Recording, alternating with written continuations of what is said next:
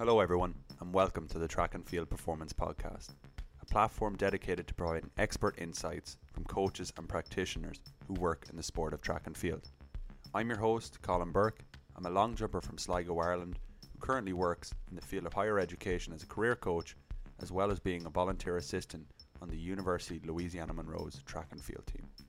I hope that this podcast serves as a useful resource for you and your athletes, enabling them to improve track and field performance. Now, without further ado, let's get started with today's episode and bring forth our guest. Hello everyone, welcome back.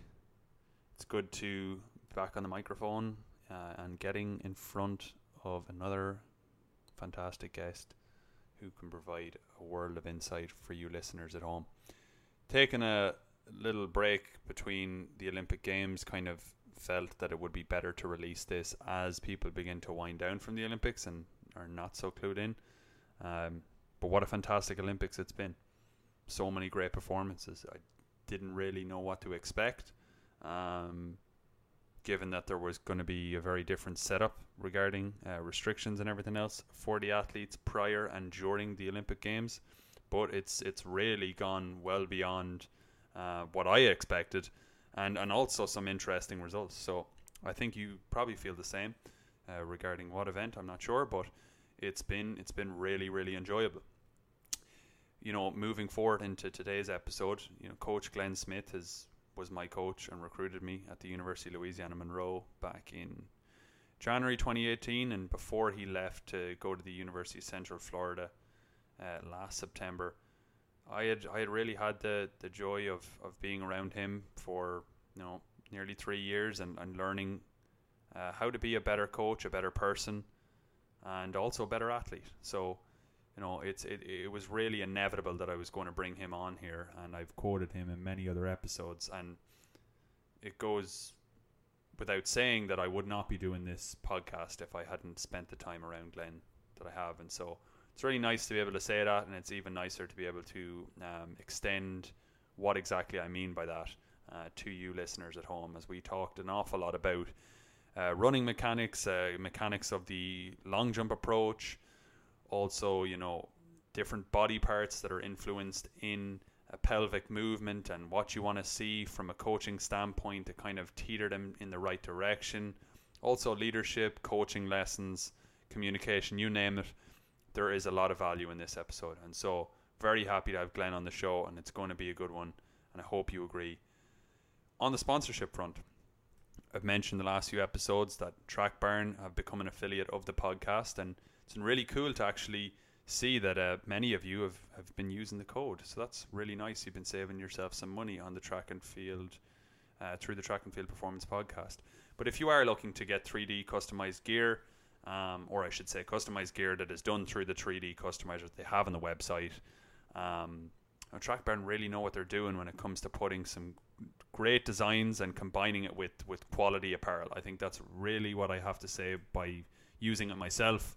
And also on top of that, if you're someone who is kind of looking for, you know, training equipment, whether it's poles from main retailers like, you know, Altius and or hurdles from Gill, they really have it all on their website. And if you'd like to avail of the discount code for 10% off, TNF10 is what you can use to claim your discount. So keep using that, because it's helping me, and I'm glad it's helping you too. So, you know, delighted to be partnered with a company that specializes in the same realm as me. And I've said that, but it is cool, and I can attest to their products because I use them for my track gear myself. So I really like what they came out with my Raheny Shamrocks customized gear, and many people have complimented me on it. So that's cool, and they're doing great things, and they've great owners over there that are just really passionate about the sport, and I just love to see that.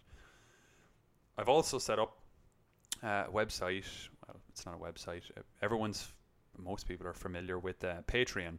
Patreon is kind of a website where many people can kind of contribute and set up pages for their respective endeavors. So for me, I have a podcast page, and many people can subscribe and give a monthly gesture to myself, but there's also tiers involved, and I want to scale this moving forward. So what I mean by that is, for those who kind of select the upper tier, if they want to subscribe for $5 a month, I will be adding in an additional episode, but I'll also be setting up a forum for where listeners can suggest ideas and future recommendations for guests that they would like on, and questions for those guests.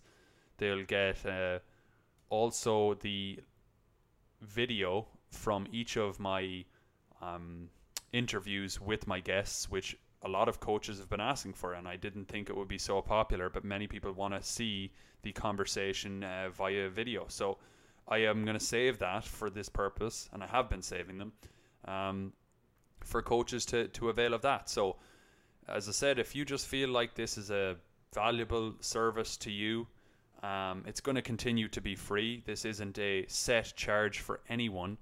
But if you'd like to support and acknowledge that it's provided value to your coaching, head on over to Patreon and head on over to TNF Performance, which is the same as my Instagram page, and subscribe to the Patreon if you want to. Tier 1 if you're just looking to say thanks, and Tier 2 if you're looking for a little bit extra.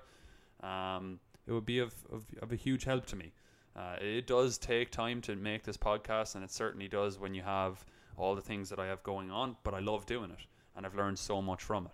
So I want to thank everyone for their support, whether it's just an Instagram message, an email, a review on any of the websites, whether it's Spotify, Apple, Google, all of it, especially because it's not the largest scale podcast in the world, has made a big difference, and it makes my day, honestly, when I just see someone express an act of kindness towards what I'm doing. And I want to continue to get great coaches on here, coaches that can give you insight, answer questions that you need answering and you need to understand in order to elevate your coaching and your athlete's performance. So all that to say, thanks again for the continued support. Let's get stuck in to listening to Coach Glenn Smith. Good afternoon, everyone. Welcome back to the Track and Field Performance Podcast. I am very happy to be joined by my coach here today, University of Central Florida's field events coach, Coach Glenn Smith. How are you doing today, Glenn? I'm all right, Colin. Good to talk to you. Yeah, thanks for coming on. I'd love to get stuck into, a little bit about your knowledge that you've gained within track and field, but many wouldn't really know much about your story at all and how you got to where you're at. Obviously you're a former international sprinter, and so there's a unique journey to you, and I'd love you to share how that kind of came about and how you developed from being a great athlete but into the coach you are today. So give people a bit about your background. Well, I started out in just junior high school track, grade 7. I was did the 50-meter sprint and that kind of thing, and kind of typical sprinter, is one of the fastest in your area, and then you go into a little higher level of competition. And then we moved to Calgary, where my dad got out of the armed forces, and I played high school football, and at the end of football season, I asked my football coach if he could find me a track club. So he pointed me in the direction of CalTAF, Calgary Track and Field Club, and Wilf Gore. And I had an awesome experience. The youngest guy in the group, kind of worked my way through, and had some made the Canadian junior team. Was a huge highlight for me when I was early in the sport. And then eventually ended up training with Stuart McMillan of Altus. Some of you probably know of him. He was a good friend of mine. We just kind of hung out and used to go out to the bars together and stuff like that. And we always decided that he might be a good person that we could bounce ideas off of, and we could work together on a program. So yeah, I was one of his first kind of guinea pig athletes, and I had a huge breakthroughs, ran really well. Ended up going to train with Dan Paff that season too. Went to the training camp down there, and that changed everything for me. Just saw a totally new level of coaching. And so yeah, I had some pretty good success. Kept getting better. I was kind of a little bit of a late bloomer. Made the Canadian team and the World University Games, and then World Championships, national champion, and was 13th at the World Championships. It was definitely my highlight. then had a catastrophic injury, and then that kind of ended my success in track as an athlete. Yeah, I was exposed to Dan Paff and all the people in his network, and that it really was a huge influence on my coaching and what I saw that coaches could be. So yeah, I went down to I wanted to get into coaching, so I went to the University of Texas to do a master's degree. Dan was going to be there at that time when I had made my decision, and then he changed courses, moved to North Carolina before I got to go there. But I was just wanted to go and go to UT and had an awesome experience there. And that was a route that I could get into coaching as a profession, because in Canada there just really aren't many opportunities to do that. So I graduated from Texas, worked in a little junior college in Southeast Kansas, and was there for a year. Then I got a job at Tulane in New Orleans. That was a lot of fun. Eventually, then I went to Central Michigan University, coached there for a couple of years as the jumps coach specialty. Then I went to Canada. I worked for the national team for a little while. And then after the end of that, they closed down the center that I was employed at, and then I ended up going back into the NCAA to Iowa State. So I coached sprints and hurdles there for a couple of years, and then back into jumps at Louisiana Monroe. I was there for 5 years, where I met up with McCollum here, signed him, and then Central Florida. So Central Florida, it's been an awesome experience here in Orlando and being in the sun, and awesome experience working for ECF. Yeah, I think what's cool there is you talked about being a guinea pig with Stuart McMillan. I noticed he tweeted the other day just about how co-coaching can be particularly difficult, and during that time that was probably his first taste of co-coaching with Dan Paff.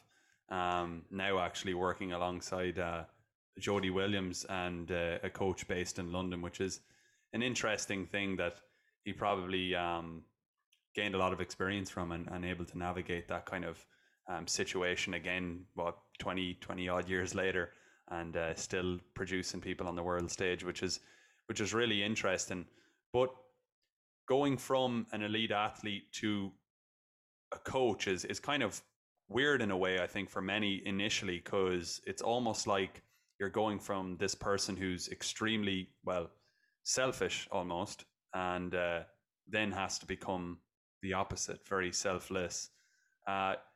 With regards to transitioning the way you did in those early years, did any of that kind of mentality play a role in how you were coaching or how you communicated with the athletes that you had? I'm interested to know a little bit about those early mistakes and or thought processes and the coming from that athlete standpoint. Well, when I first started coaching, I suppose I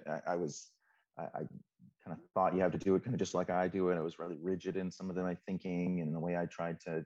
I was, kind of thought that we had to get in these type of workouts every single week, kind of no matter what. And I had some issues with that, or maybe just overworked people in some ways, or just wasn't very as maybe nimble about being able to decide which training to do and that kind of thing in different situations. I just kind of felt it had to be done one way, more the way I did it. And another thing too was I guess when I was a young coach, I kind of thought people thought similar to me. I was a person that was very much self-motivated and very everything was all about track, and there was no room for any kind of thing in there. And so it was difficult for me to empathize with some athletes that where track was, second place. And so sometimes I wasn't able to separate myself and be able to see them for what they could offer me, if you know what I mean. So I wasn't empathetic as I could have been, and totally ruined some relationships in some ways, because I was just I had a hard time seeing people for where they are and what they could do. And I think over time you start to see that, and how can I get the most out of this athlete and who they are as a person right now. What are the things I used to do? I would just I guess even just communication skills. I had difficulty at times kind of like seeing different ways of looking at it. I just kind of wanted my being alone after a meet if I struggled, and A lot of young women especially need a pat on the back and, hey, it'll be better next time or something like that. And I could, I felt guilt about maybe that they didn't perform as I would like, and kind of, okay, let me give them some space and stuff like that. When they didn't need some space, they needed some like just a gentle words and encouragement. So yeah, you learn things. And I think when I started, my percentage wasn't as good, and I think over time I start to do a lot better job about just getting to know the person, be able to get the most out of them, whoever they are, in whatever time. Excellent. I think that's massive, and I definitely noticed that you were able to do that with a variety of different individuals. As I was a member of your group, none of us were the same. We all came from different backgrounds, had different experiences, and track had a different place in our lives. And so, yeah, I've definitely seen that firsthand. When and you've told me many stories about your athletic career and kind of some of the pivotal moments, even as an athlete, that kind of influenced some of the philosophies that you've developed. And you talked about, spending time around Dan Pfaff and having that being such a critical component of how you see things and how you feel like certain aspects are important. And I remember a story that you kind of told me during that breakout year where it was a case of like changing around some of your acceleration, and how that kind of he emphasized a little bit more vertical, if you will, in the acceleration, just based on how you were doing things. Not to say that acceleration is to be vertical, but given where you were at and what your tendencies were at the time, I think that has a good lead in for what we're going to talk about mostly in this episode. Tell me about, you had some of those 100-meter breakthroughs during that year, and there were some technical things I remember you telling me about that you felt really allowed you to kick on in certain areas. Yeah, I was a taller sprinter. I'm 6'2". So I was, always kind of struggled with my start. So I was the kind of guy I would, so maybe to keep up in the start, I would kind of spin and turn a lot. I didn't really know how to push very well. So when I first went to Dan, and Stuart was with me, working with me at that time, and he just got me to push big, push a little higher, be more patiently, build it up. So I was trying to increase frequency gradually over time to build up. So yeah, it was hard to handle because you're trying to slow down in order to speed up, if you know what I mean. Mm-hmm. It was teaching me how to push at a little higher angle. And I remember I went through my first track meet with it, and I was running against Mike Marsh and some other pretty good athletes in Houston, and it was a little Rice Twilight all-timer meet. And I just remember pushing and, okay, just Dan told me it, so that's what I do. I had a lot of faith in Dan because he coached, Donovan Bailey, who was a friend of mine who turned from a 10-4 sprinter to a 9-8 sprinter in a couple of years. He coached Bruni Stern at the time. So kind of like whatever Dan said, must be right. That was my philosophy at the time. And yeah, I just stayed patient in this run. I got up to about 40 meters and I felt like I was just erupting, and my max speed was just incredible. And I felt amazing. And then, I ran, it was a very slow track and winds conditions weren't great. I ran a 10.5, which was about the same as my level, or just a little bit off my personal best. And then I went home to Calgary after this training camp, and I trained extremely hard. I was very tired and just took a couple of easy days. And then I ran a 10:49 in the heats, and I was just like, I turned and they announced it, and I was like, what? What's going on here? It felt like the easiest run I'd ever run, and I just ran a personal best. And the final came around, and I ran 10:43, and it was just another level. I kind of jumped another level, and I went from 10.5 and 20.9 that year to 10.3 and 20.5. So from 20.9, yeah. So it was a total different beast, and I was so he changed a lot of my mechanics in some ways that were I adapted to really quickly. Some others don't fit me. Yeah, and that's important to note. I think all the while saying that, and that's why I said in the beginning, for you particularly, given what you were doing, this change enhanced your acceleration ability and probably leveraged some of your strengths, because admittedly you were more of a 200 specialist, and that probably allowed you to tap into some of your natural strengths more, given the fact that you were accelerating more patiently, focusing on force application. I had had the luxury of sitting in with Stuart McMillan on the Young Coaches Initiative recently, and he talked about something very similar.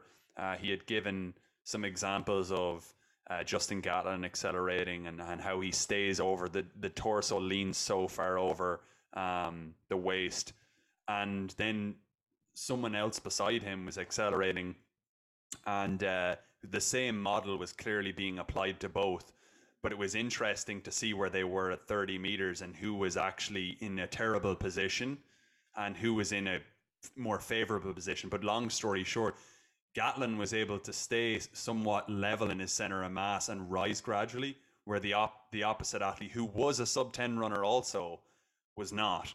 And he gave then some examples of, a triple Olympic champion, I'm going to say. I didn't watch the relay, but I'm going to say Elaine Thompson, how like she's a very elastic athlete, and staying over the hips for too long would be, unfavorable to her, because she's so like similar to kind of DeGrasse in a way. She's kind of long limbs, kind of more elastic, so like tapping into those abilities are kind of favorable for the gifts that she's got. And so I guess that's what I'm saying, is that your model and how you tweaked it kind of allowed you to tap into those things as well, perhaps. Yes, well, I mean, if you don't do the transition well and get into the right postural position, that's the key. And at that point in time, I didn't understand a lot of those things. So, I just tried to kind of turn with people instead of pushing my way up and climbing gradually up. And that transition phase is just so key to everything. And I think when you're talking about sprints, it happens so quickly. Everything is so frantic and rushed in there. If you don't take your time to push your way up into the positions, it can really kill you when you get up to maximum speed. So by having me push a little higher and being more patient with the buildup, my max speed was way better, and I was able to maintain it in a better way too than I used to. Yeah, and that, you know what's it's interesting, because when you kind of can find where athletes are faltering in those areas, or when the transition isn't smooth, the pelvis usually kind of gets left behind a little bit, or the hips, there's kind of that large anterior tilt. I've heard you talk about this, like the lines or the vectors being, applied there aren't fully straight, or like the head does not match up with the ankle, and they don't kind of climb in congruency with one another, and so there's this kind of like misalignment of forces and everything like that. And that's actually something I really wanted to talk about with you, because I mean, to be honest, before I came to work with you, that's something I had I mean, many athletes may need to know it, may not need to know it, I don't know, but as a 23-year-old, I had no idea about how the pelvis played a role in kind of sprinting, and how you can really identify some of these kind of less than ideal positions through what the pelvis is doing. And then similarly, when it's doing a great job, or it's doing as it should, how much it leverages that like ability to be bouncy and kind of underneath yourself at that upright running position. And what's interesting is that some of the best female sprinters that we've seen this year had a kind of side-by-side comparison from their best races. Sha'Carri Richardson, I remember, it was Shelly Ann, and Elaine Thompson, and or maybe Blessing Okabara as well. They were all in very similar stance positions when their foot was hitting the ground, when it was a toe off, and everything like that. And you can just see that kind of pelvis rise throughout each step. And that's something that I seen you talk an awful lot about, and I didn't really understand in the beginning, but maybe just talk about a little bit of the pelvis, the body parts that are kind of involved, like both from a let's say, I know you've talked about like the T-spine, if it's kind of tight or immobile, it's not going to allow for that to work correctly. So yeah, talk a little bit about the pelvis, its role in sprinting, and kind of what kind of components link into that. Oh, yes, especially in upright mechanics, I'm looking for a little bit of an up and down kind of bouncing of the body, like a little like a sine wave and moving through the ground, over the ground.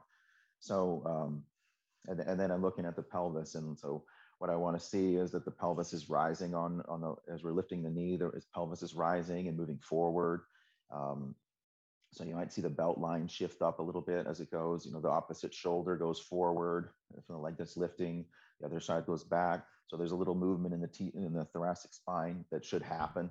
I think a lot of times people try to be too rigid and try to keep these kind of imaginary angles of I got to keep my arms 90 degrees and I have to make everything straight. And a little bit of side to side is good. You want to see the body shift a little bit over to the stance leg, and you want to see the shoulders go forward and backward in opposition to what happens in the pelvis. So the pelvis should rise, go forward, and draw kind of like little kind of like figure eights, and while the shoulders are mimicking it in the opposite way. So, I'm looking at contact times. Where am we landing underneath? Is the shin vertical at that moment? Is it how far is it in front of the center of mass? So yeah, I mean, there's in each athlete is an individual. Some people are more oscillators, like they move back and forth, have a lot of forward pelvis and forwards and backs of pelvis. Other people are more kind of bouncy, and you'll see a little more of a undulating kind of movements where their pelvis moves a lot up and down. Everyone, you have to kind of find the best way that that person is going to move. It's very individual. So pelvis going up and down, forward and back, and then also anterior and anterior tilt as well. So although we want to work on all those kind of things, people talk about having a neutral pelvis, but there's so much movement on there. It's more of the control. And if we get too crazy in one way for that individual, it can cause a lot of problems in the rest of it.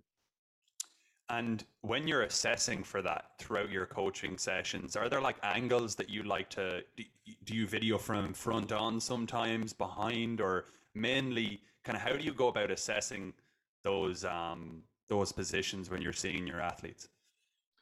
Yeah, I mean, at the beginning, I'm just kind of watching to see what maybe that person's movement is and where I think it might need some adjusting. And I try to find ways to for them to experience maybe some different moves in order to feel what they need to feel to experiment to find it. And then I try to let them just kind of be, if do some experiments kind of thing about how they're moving, and sometimes it's therapy issues, sometimes it's some stretching things, sometimes it's just different exercises to sort of encourage different movements and different ways of running, and then just let them kind of be and figure it out themselves. So, as far as some of the things I look for, I look from the side for different things. From the back, I'll try to look for the pelvis moving, for the belt line to move up and down. I'm looking for where their ground contact is in relation to their center of mass. How's the feet? Are the foot dorsiflexing for most of the time in through the ground? Are they creating the right stiffness, or are they dropping the toe kind of early? Everyone you get moves differently, and they have their own way to kind of solve the problem. And I try to coax them into different ways and let them experience different moves, and try not to be too controlling on things, and just see what comes out. And usually over time, usually it's things that they want to push a little too flat, and encouraging a little bit of more vertical can help them orient the pelvis in a good way too. So especially in the teaching periods, I'm trying to push, making them push a little more vertical maybe than it might be ideal, and then let them, figure it out over time. Mm-hmm.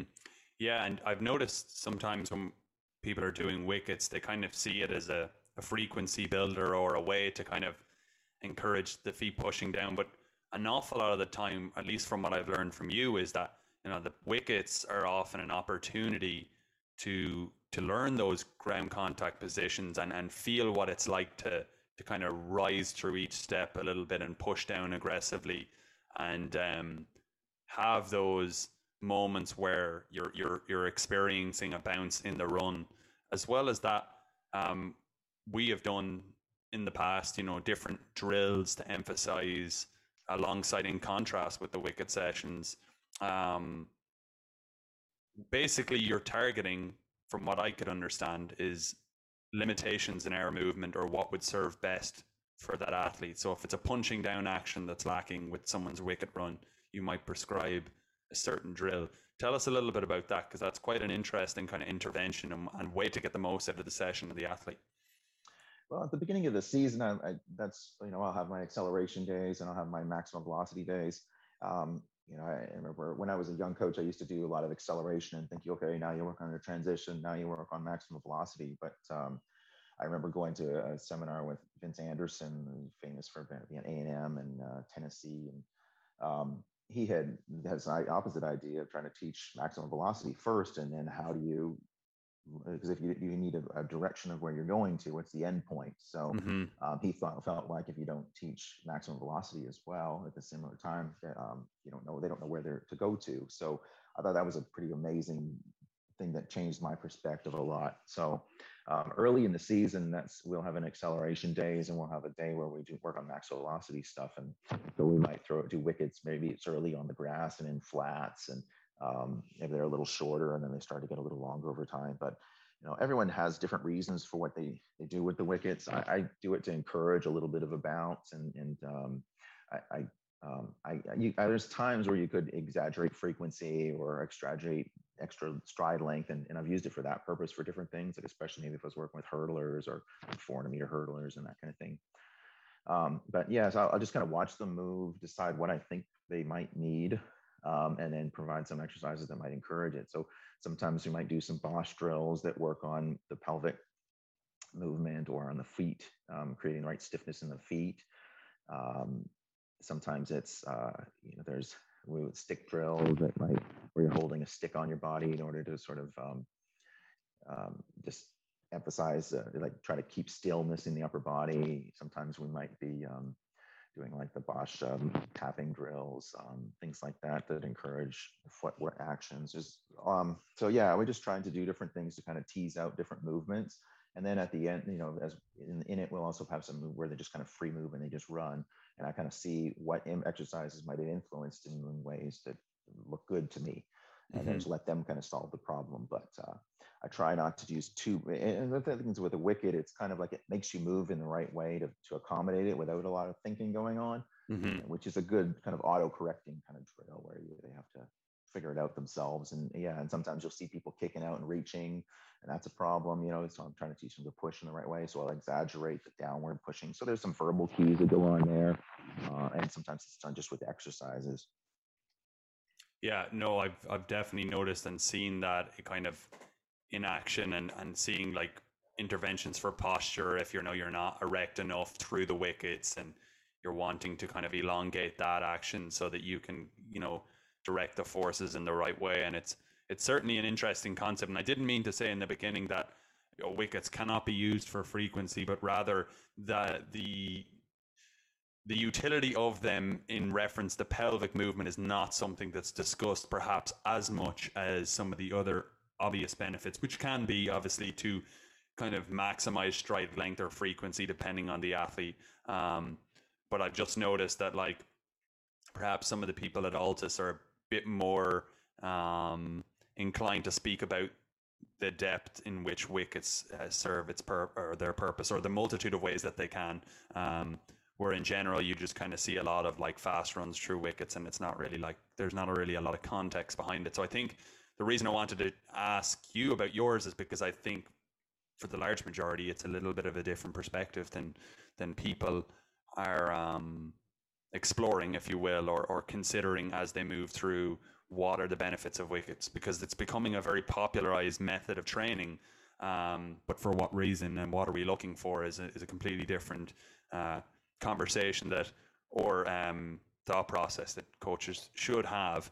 And I liked what you said about the thoracic movement as well, because I feel like for most inexperienced coaches that this kind of obsession with linear movement or controlling linear movement is quite a common hindrance or barrier to like optimal mechanics. Because I mean, if you look at Usain Bolt, obviously the greatest of all time, he's pretty, he's not fully flush, fully linear model, if you want to say, and yet was so excellent at applying forces and had such great mechanics from pretty much the waist down. But as you say, the role of the thoracic is linked to that what you see downstairs. So trying to always control that could have potentially limited what you would see in the lower limbs, right? Yeah, I think it's really important that the thoracic vertebrae are meant to rotate side to side. Our lumbar vertebrae are more up and down, forward and back kind of movements, whereas the thoracic is meant to shift a little bit. So if you kind of lock down your thoracic vertebrae and don't let it move, then you're going to get some rotation somewhere, and often it's going to be in the lumbar, which can cause a lot of lower back issues and that kind of thing.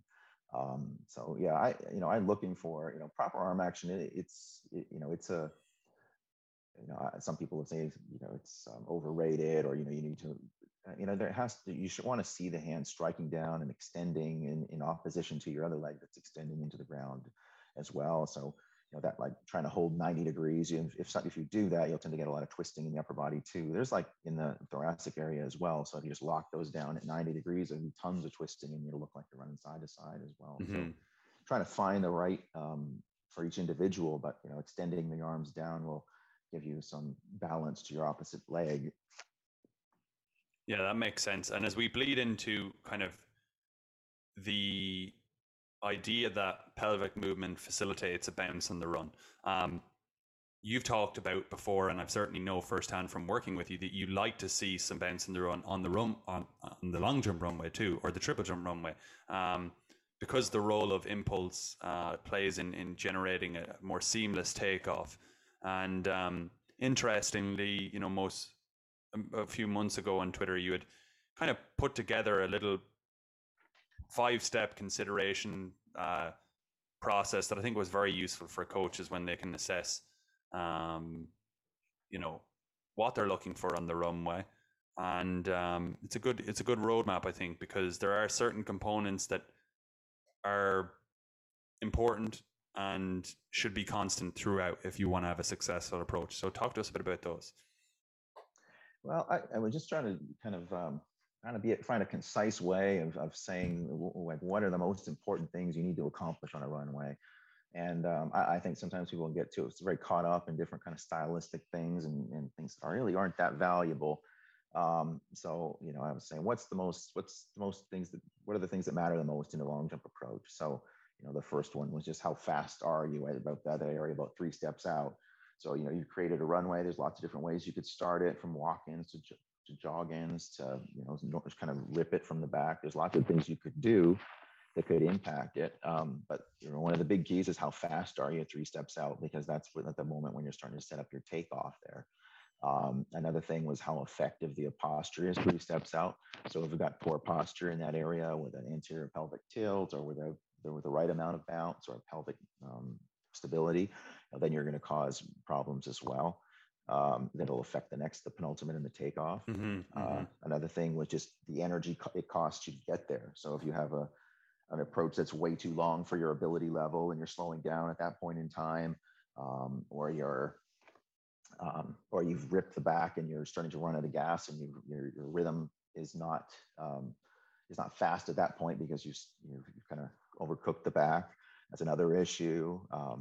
Another thing I was talking about was just that if the athlete can execute a proper penultimate and take off with that speed that they've built in there, if it's too fast for them, or there's not enough bounce in it because they've tried to kind of spin too fast or haven't pushed really well, that can cause issues. And then how repeatable and accurate that you are doing that. So different things you can do in the run that could make it harder to do that. Some of the things that people will talk about, with walk-ins or skips and things like that. And you'll see certain athletes do.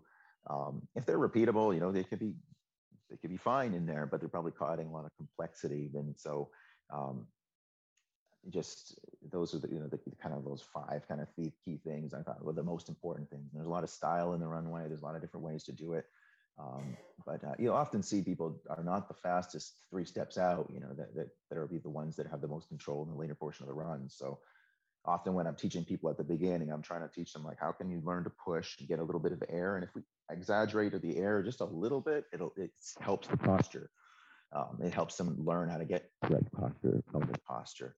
And then from there, I'll let them speed up a little bit more as long as they know how to hit the right angles of push and have getting the right extension.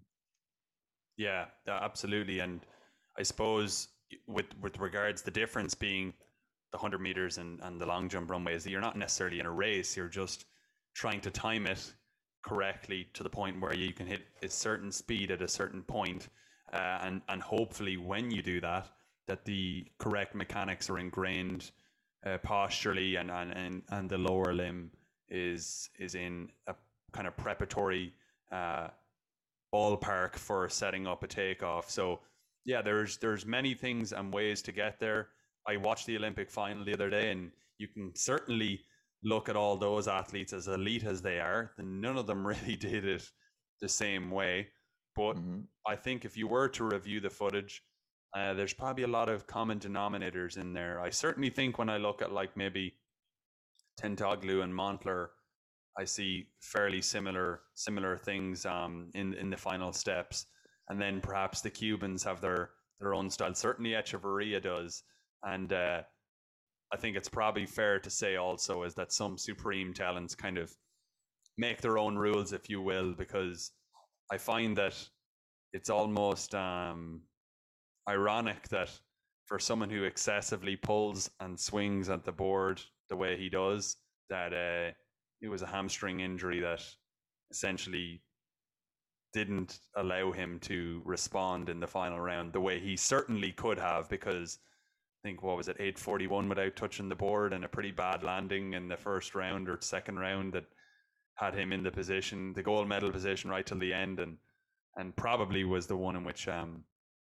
hurt him as well. But 850 in qualifying showed that he was kind of the guy. But I mean, all that to say is, you know, your look when you break down the 5-step process you've talked about, um, there certainly are things that kind of should be factored in throughout, and that it's when you're looking at elite athletes, sometimes you have to ignore some of what they're doing because their talent kind of sometimes overrides their technical competence, if that makes sense. Yeah, and sometimes they've just been doing a certain thing for a long, long time, and they've got those patterns that they've been, worked on since they were, 15, 14 years old, and you see them at 10 years in, and they've gotten really effective at doing those things, and so trying to monkey with it at a later age when probably not that important, but what can they do? Can they do those kind of five things? Are they fast at 3 steps out? Are they have good posture? Do they, are they have they got built the right rhythm in the run that it's they're at a fast rhythm at that moment in time. I like to have like rhythm cues, sort of like a rhythm location of like where you're trying to get the fastest rhythm in the run. So about 4 steps out, 5 steps out, you're building that rhythm faster and faster and faster, and that gives you some control in your approach as well. So yeah, there's lots of ways to do it, but yeah, that's and everyone has their, but what's most important. Absolutely. Yeah. There's common denominators, of course. And I think that gives some, as you talked about with building acceleration earlier, that it allows for some individuality because there are going to be different people on the runway, with varying characteristics, strengths, weaknesses, um, movement discrepancies, if you want to say as well, where it's not going to look the same. Um, when I was in the group, you could have me, Sam, and plenty other guys, Grant, on the runway, and obviously we're not the same in any way, shape, or form in a variety of ways. So it's kind of understanding that although you're applying similar concepts or philosophies or things you'd like to see rep by rep, um, there's some variance between what that's going to look like for that athlete. And that's one thing I really like about the long jump as well, is that you'll have, guys in the Olympic final who are quite slow but extremely powerful, and you're kind of like, how did they get all that distance out of themselves? And then you'll have someone who's extremely fast, a little bit of flatter trajectory, and will maximize their capabilities. And then of course when you get an Echeverria, you kind of have someone who has the whole package, and he's not really weak in any area at all, on the physical side of things anyway.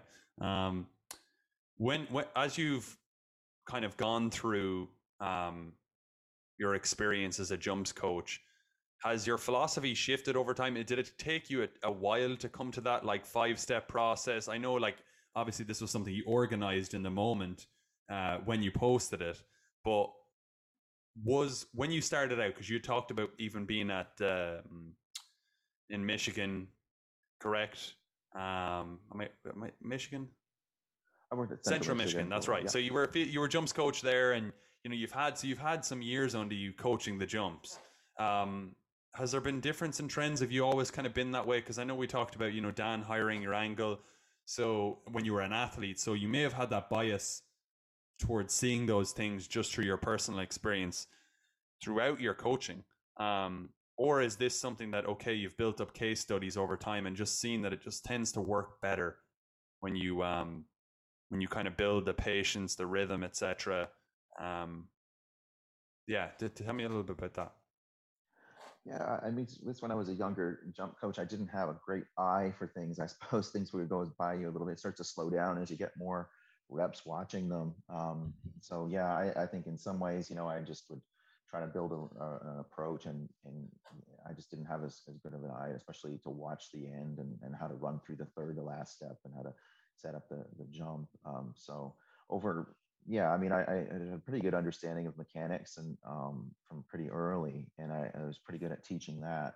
And then over time, I had a little better experience about just how to teach people to get the right rhythms to be consistent on the board and how to set up the jump. Because I'm sure if I look back at my early jumpers, it was kind of ugly. I wish things that they did that I know a little bit better now.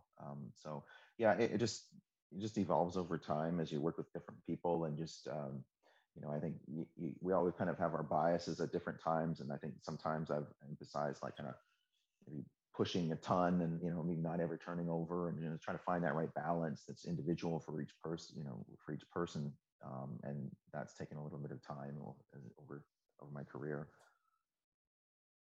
Mm, that's honest of you to say, I think, because I think acknowledging that there's been a sweet spot that you've probably found more recently or in your recent coaching years, that you've continuously been exposed to high level athletes, and you've brought them obviously very far.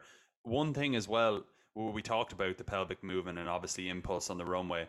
Um, that really can help a seamless takeoff and avoid a lot of the common errors that we see in athletes um, who are, running in a more flat and frequency biased manner on the runway, where there's kind of a negative shin angle at penultimate, and then you're kind of leaning back and sticking the foot out.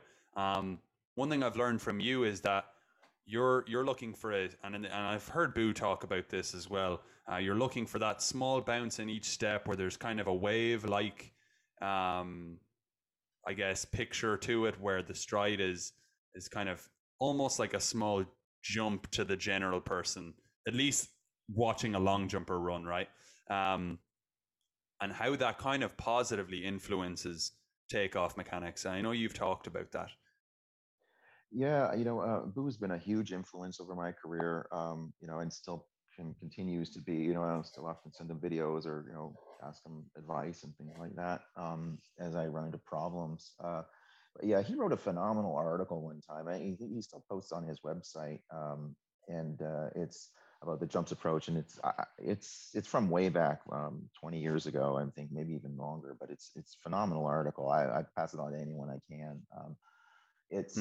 But yeah, that was where a lot of my understanding of jumps came from, just from watching him from coaching courses and things like that. But I'm looking for the body to move in an up and down kind of pattern. And if someone's pushing a little flat, then they're not going to have the right bounce. And then if you're not in a good posture when you're coming into the penultimate, you'll be a kind of you'll kick your foot out as a balancing mechanism to try to get your foot down, similar as if you were like to just walking and you hit a rock and have to catch yourself. So you'll tend to stick your foot out in front and have a blocky kind of take off. So, or the other people will just kind of run in with the shins negative as they come in there, and then they'll push downward negatively, and then they'll stick the foot out as in that kind of righting catching kind of mechanism. So, if you don't know how to run properly without being on an approach, then it's pretty hard to implement it on the runway. So, those are some of the things I'll look for in that way. But it's a very individual process, and you have to find out what works for each person. But that article was kind of a big eye opener. Or Boo used to talk about like the spinal engine mechanism theories and things like that. That when you understand the mechanics, it makes things a lot more easy. I remember you sending that to me, and I think we had a discussion over it. It is very good, and perhaps I'll be able to link that within the show notes or something for those who want to read a little bit more about it. It's pretty comprehensive, but I think for many experienced coaches, it's or even just someone who's perhaps an experienced athlete might be able to read it. But yeah, I remember you sharing that with me, and it is really good, and it does kind of add a little bit more theory to what largely what we're talking about here. One thing I wanted to talk about as well with you is, and we did touch on it briefly earlier, but do you think there are pivotal moments within your coaching career that have like shifted your leadership style ever so slightly, and or not even leadership style? Because I know you talked about, experiences where empathy became a bit more of a focal point, but also there's technical things that you've seen from certain athletes, and it gave you an insight how to work with that individual more. Yeah, talk about some of the highlights and low points that kind of shaped how you approach things from that point on. Yeah, it's hard to think of any, kind of key moments of time. I think a lot of the things I use on a daily basis are kind of from things from I picked up as sitting around along the track with Dan and Boo and stuff like that I kind of use on a regular basis that key moments that stuck with me. I remember I remember one time Dan talking about in a jump approach, like placing your foot down on the penultimate flat in the last two steps, but just putting your foot down on the takeoff in the same rhythm that you take off with. I remember one time at Central Michigan, I watched Dan to do a talk about takeoffs, and when I looked, all of a sudden everything was totally different, and I saw it, and instead of people trying to stamp the board and whack at it or trying to rush it or anything like that, I just saw it in a very different way, and I just putting your foot down and just, on the same rhythm of the run. That was one of those cues that just changed everything. And all of a sudden my jumpers made a monstrous gain all at once. And I just saw it in a new way. That it's, big thing with, between Dan and Boo with running mechanics, and that for Boo, one of the, just learning that that the body moves on kind of a sine wave, and how you're amplifying in the penultimate in the takeoff, with that, how big the amplitude of that wave is. So that was a pretty key moment in me for that. And that carries over to every single event, everything from even throws and, high jumps, takeoffs, all the rest. So, those are two kind of maybe key moments I could think of, like technical things that kind of woke me up in a special way. Mm-hmm. Yeah. And then, Dan, of course, teaching me acceleration from, in those early trips to Texas or something, that was another kind of key moment that was, turn the lights on, so to speak. And, some of those things you see something and it just changes the way your perspective. And all of a sudden, you're a different person, a different coach.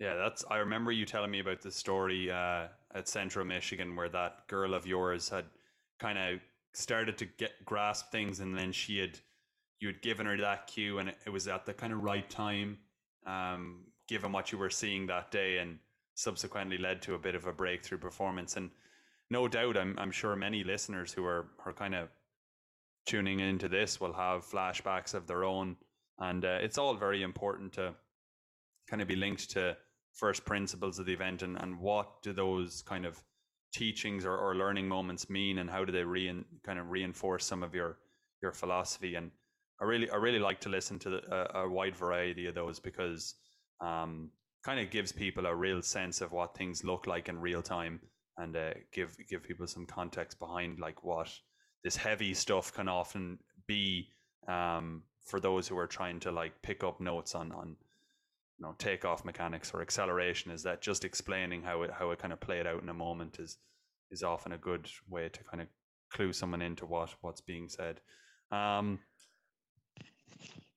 Yeah, so just to kind of wrap up, Coach, many people will be familiar maybe with your social media platforms and the likes of, but I know since we've met, you've become more of a proponent to using social media as a means to kind of document some of your training philosophy and just your general progression within your group. You like to share the breakthroughs that you've been working hard and tirelessly with. over now with Central Florida, formerly Louisiana Monroe, when you started the Instagram gig off. But yeah, share the listeners where they can follow you. Yeah, I use Instagram a fair bit, sometimes talking about technical things or just, some just my own life stuff too. So if people find that interesting. At Glenn Smith 996 is my Instagram, or I'm on Twitter at Coach underscore G Smith. So yeah, I like to share different things that I see other coaches doing that I find exciting, or just sometimes some of the videos of some of the great days, or just some of the technical ideas that we might be working on at different times and that kind of thing. So yeah, absolutely. Fun. And I think there was an impressive post you had the other day about your 5 streams up at one time for the Olympics. I honestly cracked up when I saw that. I was like, I don't know if anyone has got more than 3 streams going. You had 5, you'd tuned in. I was like, that's true.